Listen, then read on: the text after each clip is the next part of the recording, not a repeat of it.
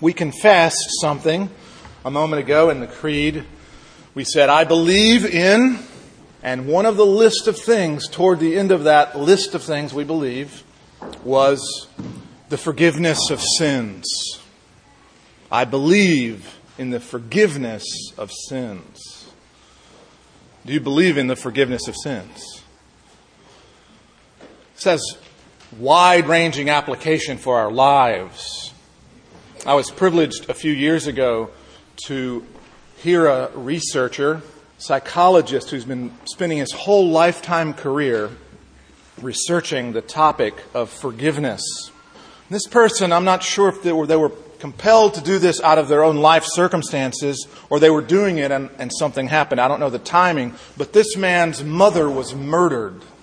He has been the top researcher in really the world, in the country certainly. His name is C. Everett Worthington.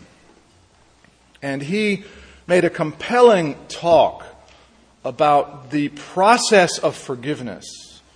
And he said that research strongly suggests, and there's clinical studies to demonstrate this, that people who use a process and time to pursue healing and forgiveness can get peace through that process and can get to the place where they can say confidently, I have forgiven this person for a really heinous thing that they've done.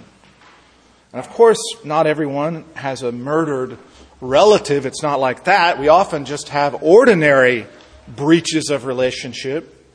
Husbands and wives, children and parents, brothers and sisters, all kinds of co-workers, elders and parishioners, occasionally pastors and parishioners. There are all kinds of breaches of relationship.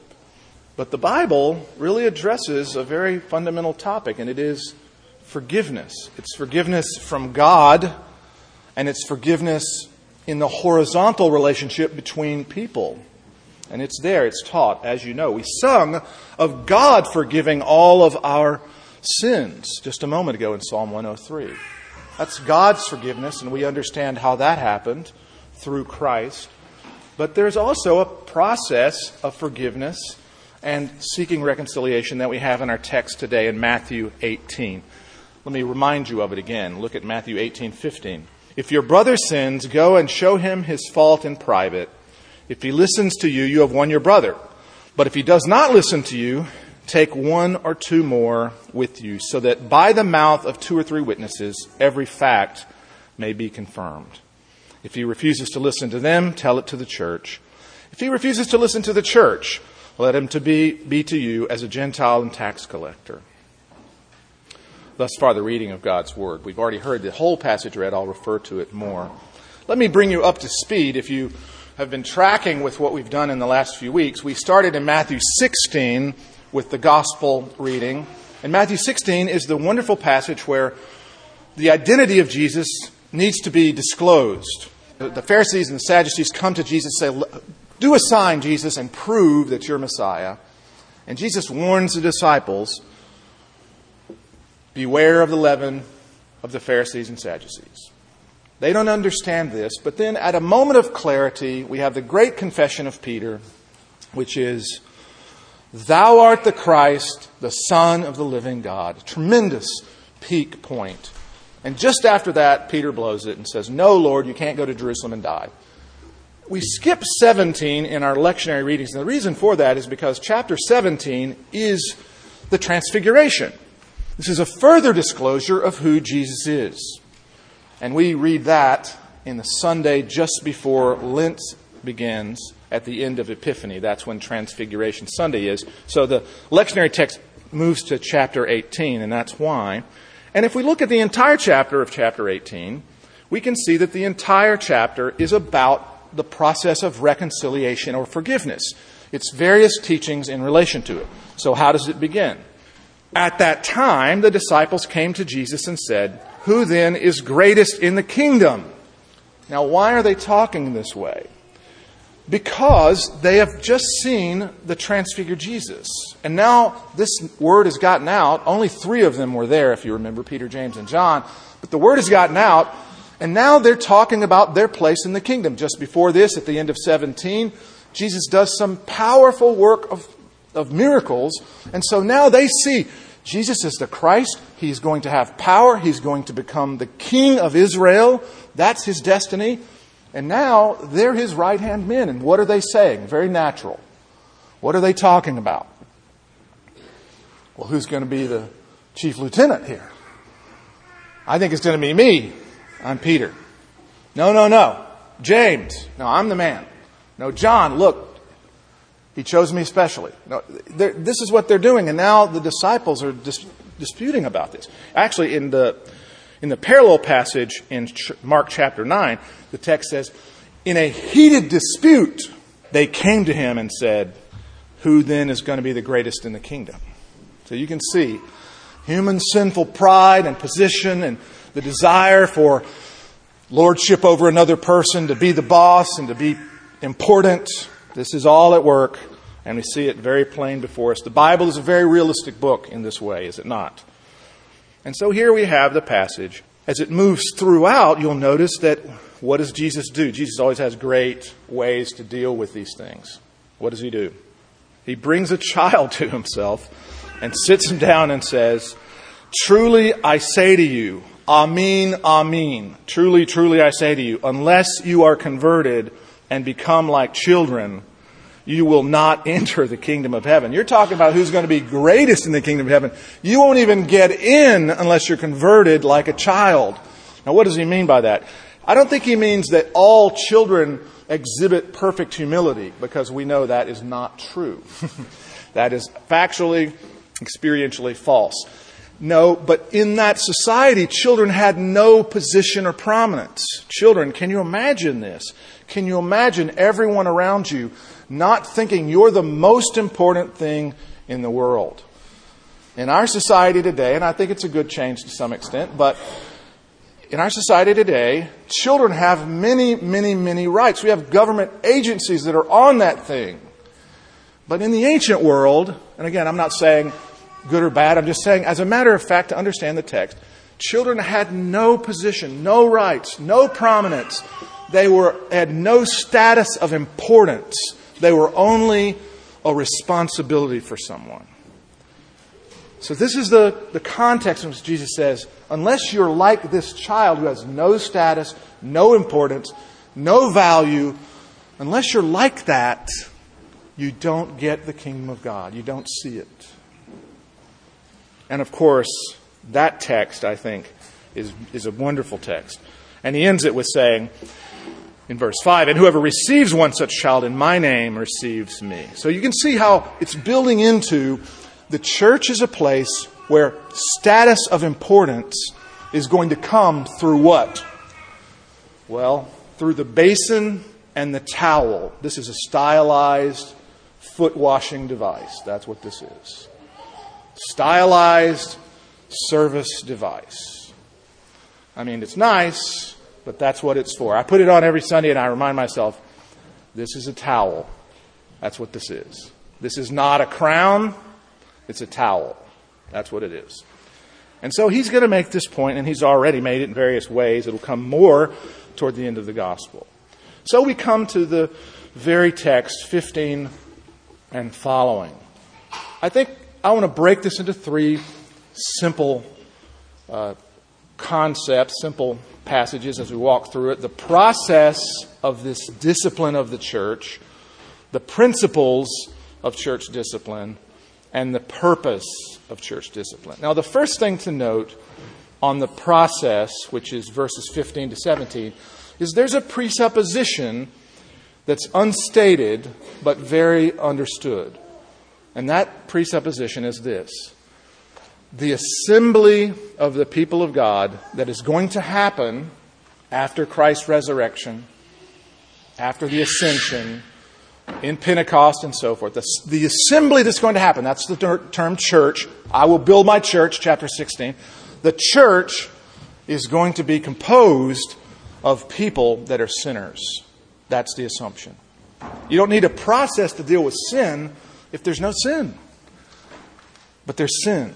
This is so clear. We understand this, but it's important to just say it one more time. Because a lot of people come to churches and they expect that there's no sin in it.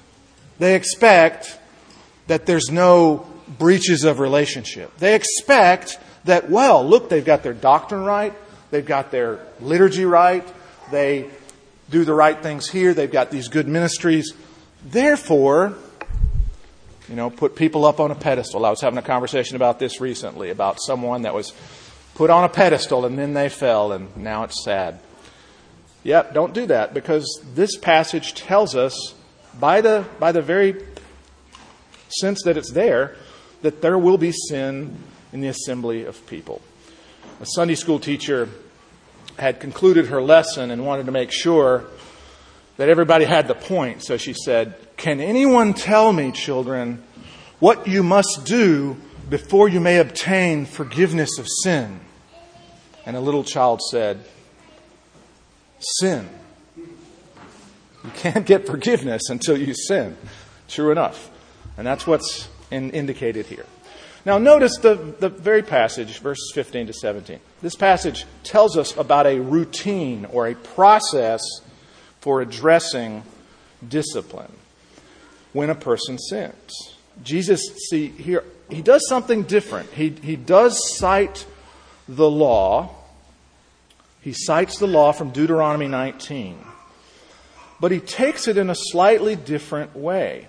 If you remember, in the Old Testament, only by 2 or 3 witnesses may a person be put to death, Deuteronomy 19:15. Which is to say, if you don't like someone, you can't just accuse them and then have the judicial process set in place and now you get your enemy murdered.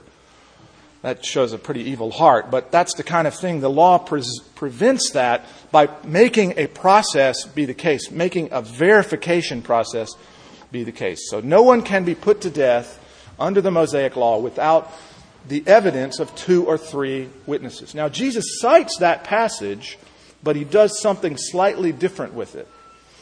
He makes the process linear.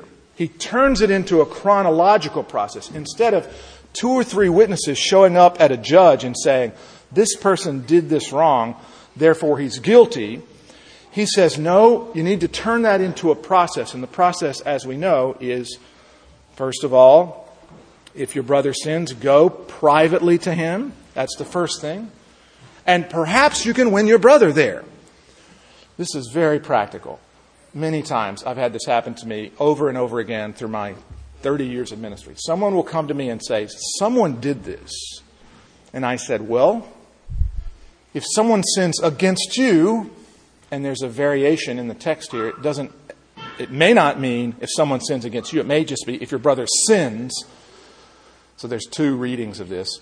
But I think either way, what is the responsibility of the person who notices that someone has sinned? What's the responsibility of the individual? Do you see it? To go privately to address that. Now that's a very simple act to do. It's hard sometimes. But that is what Jesus tells us to do. And so much of the problems within the church could be helped by that first action. Do it in the right way. We've talked about this many times. Do it humbly. Get the log out of your eye before you go to your brother. But do it. Do it. Go privately. Now, if the private meeting doesn't go so well, then we have another step. The step then is, if he doesn't listen to you, take 1 or 2 more with you. Now notice in the first step, what's happening? The person that's being accused of being a sinner has a chance to respond. That's very important. Have you ever been accused of something that you didn't do?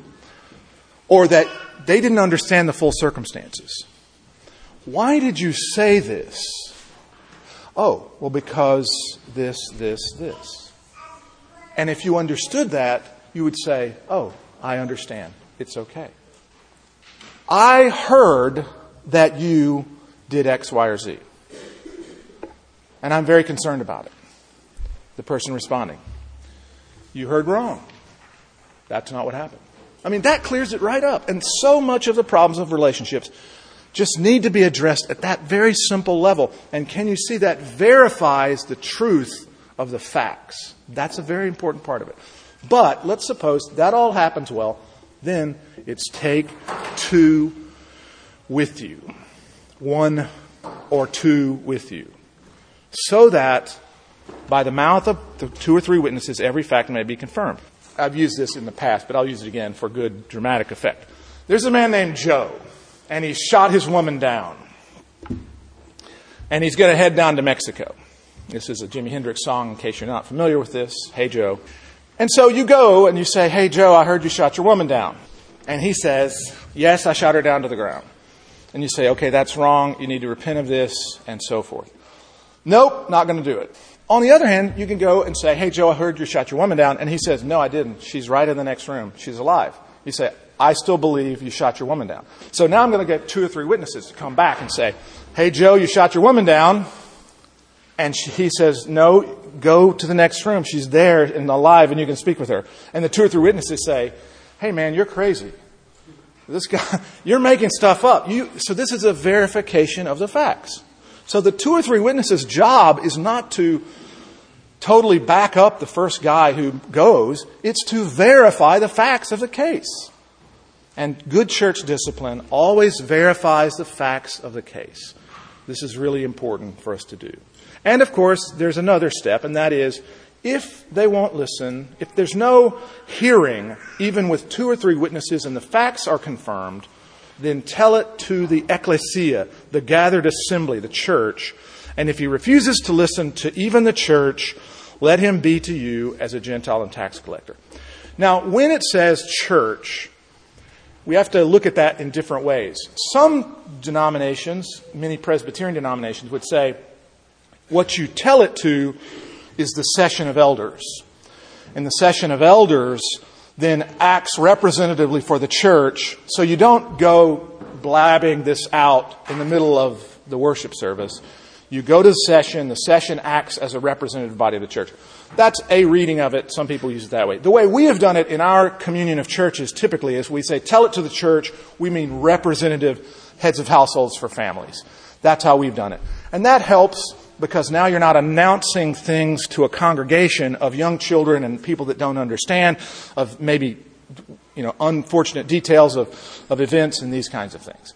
So there is kind of a way of working around it. In, say, very congregational churches, tell it to the church might mean a church meeting with everybody there that's a member, and you tell it to every single person. So we can work on that in different ways. But definitely it's telling it to some group that use all of the church resources to call this person to repentance. And that's the purpose here. If he refuses to listen to them or listen to the church, so the church has been now pursuing this person. Because, as I said, the whole purpose of this passage is to get reconciliation. Remember the verses just before this? The Son of Man has come to save that which was lost. And the story is, if a man has 100 sheep and one has gone astray, will he not go find him? He rejoices more over the one that's found than over the 99 that haven't. So, if your brother sins. That's how this text is connected. The purpose is always retrieving, reconciling, bringing them back. Forgiveness, that's the purpose. It's not punishment. It's to get reconciliation. It's to win the brother. Well, secondly, the principles of church discipline. I'll be a little more brief on this. The authority of the church on earth here refers, I think, to the body of Christ, the church. And Christ has left us with a certain kind of authority. Notice what it says, verse 18. Truly I say to you, whatever you bind on earth shall have been bound in heaven, and whatever you loose on earth shall have been loosed in heaven. That's just to say, the church is operating with orders from heaven, and things have already been taking place in heaven by the time the actions of the church take place. Assuming the church is faithful to the task, then it's already happened in heaven. Do you see that? Verse 18. And notice this in verse 19. And again I say to you, if two of you agree on earth about anything that they may ask, it shall be done for them by my Father who is in heaven. Please notice, verse 20, where 2 or 3 have gathered together in my name, I am there in their midst. Now, this is a context of the church. So don't think I don't think Jesus means if 2 people get together and decide, okay, we're going to take down the president. Let's agree that's going to happen. No, this is the context of the church. The assembled people of God, and we know there's order to the church, there's offices in the church. The church, when the church gathers and agrees on these kinds of things, these binding and loosing things, we can have the assurance that God has been working from heaven. And that's our responsibility. And so it's really a matter of authority. One illustration about authority that I ran into is regarding 2 battleships that were assigned to do training exercises. And the night came and it was dark, and this is a time when you have signals more so than other kinds of communication devices. And so a light shows up and it looks like we're going to run into this other ship. The captain says, signal that ship. We're on a collision course. Advise you to change course 20 degrees. Back came the signal. Advisable for you to change course 20 degrees. The captain said, I am the captain. Change your course 20 degrees. Came back, I am a seaman 2nd class. You had better change course 20 degrees. By that time, the captain was furious. How could this 2nd class seaman not respond to me, the captain of the ship? And he spat out, I'm a battleship. Change course 20 degrees. Back came the flashing light. I am a lighthouse. That's authority. That's authority. The authority of heaven in the body of Christ is located in the church, in the local congregations led by qualified leaders.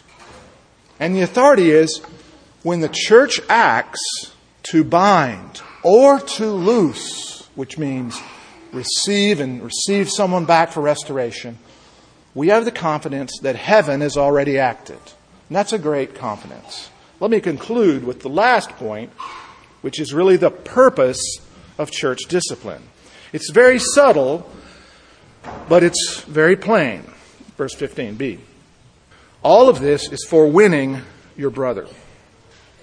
This passage is often seen as a guide for disciplinary action, and that it is, but you'll notice the point of it is the practical guide as to how a disciple can imitate his Father's concern for wandering sheep. For wandering sheep. Sheep wander. They leave. They go off on their own.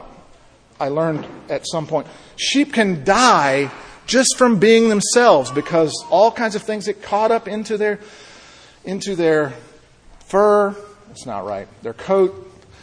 They get caught up in it and they can get stopped up and they can die from just being sheep. They don't even have to do anything crazy like go play with lions. They can just die from themselves. And that's what is being said here. When a sheep wanders off, the shepherd has to go get them. And that's an important task. The church has been given that task to pursue wandering sheep. Now we do that officially as our task as elders, as a session of elders. Certainly that's my calling to pursue wandering sheep. But I think there's an application for all of us, isn't there? You probably know people in your life that you could characterize as wandering sheep. You know, they're straying away. And who knows what lions and jackals and bears are out there to take them down. And I think we all, and this passage, by the way, tell it to the church. I don't think that should be just the elders. I think that really does mean in some way, however we do it, it gets to the people of the church because the people of the church may have more traction in another person's life than I do or that another elder does. It's you as a congregation can reach wandering sheep that I can't reach or that any of the elders can reach. You see? You might have a unique connection to someone. And this passage authorizes you to be part of the process to pursue them. I hope you hear that. With all the wandering people in your life, be empowered by the Spirit of God to reach them, to seek them, to seek and to save that which was lost. That's the very first verse before this passage. Let me conclude with a comment on this passage from Robert Farrar Capon. He wrote the book, The Supper of the Lamb, which is an exquisite book that kind of gives you a bunch of recipes and things like this. He was an Episcopal priest. Don't listen with too much scrutiny about his theology here. Just get the main gist of what he says. I think what he says is a wonderful illustration. He says, in heaven, there are only forgiven sinners.